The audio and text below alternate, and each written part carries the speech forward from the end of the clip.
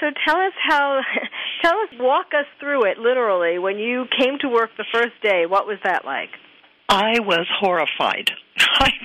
I had never, ever been in any kind of a jail before. And when I walked in, you have to go in through a sally port.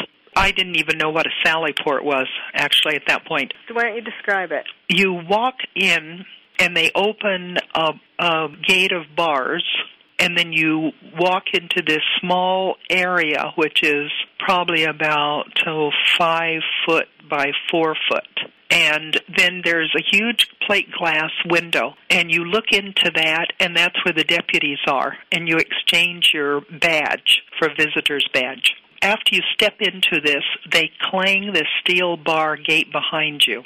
Well, it's like kind of in the movies. Scares the living daylights out of you. And then on the other side is another locked gate. Well, I stepped into that thing and then had to wait for the deputies to open it, the other side. Yes, at their mercy. Exactly. Because otherwise you are locked in jail. You betcha. In that little enclosed cell. That's what it felt like. Doors, yes.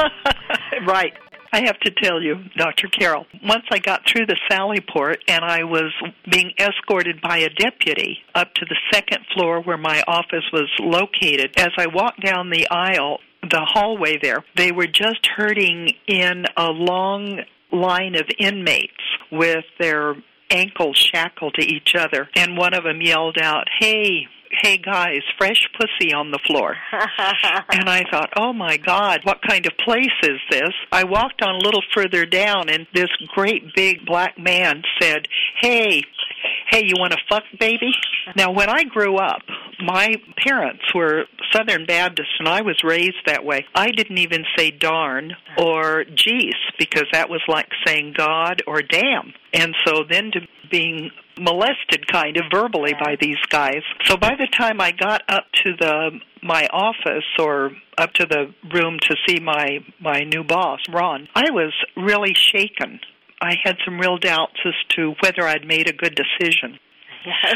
The deputy, really a neat guy, walked me down to the forensic unit, and there was right across from the elevator where we got off, there were 4 payphones that the inmates used.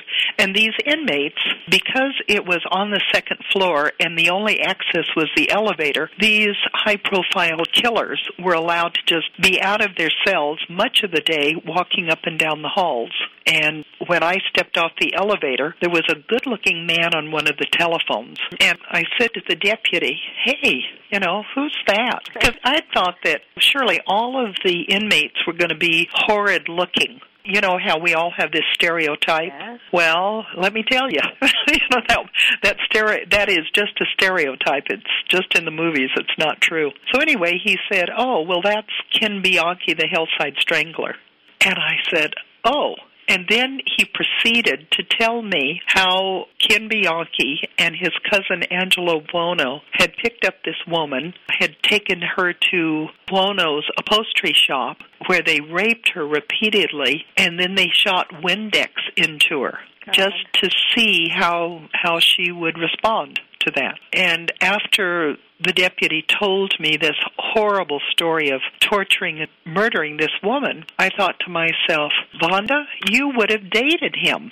Because I was single at the time, and I was out dating. I was in my 30s and lonely and horny, as most young girls are at that point. And I thought, I'm a new psychologist, and I'm not even smart enough to pick these guys out.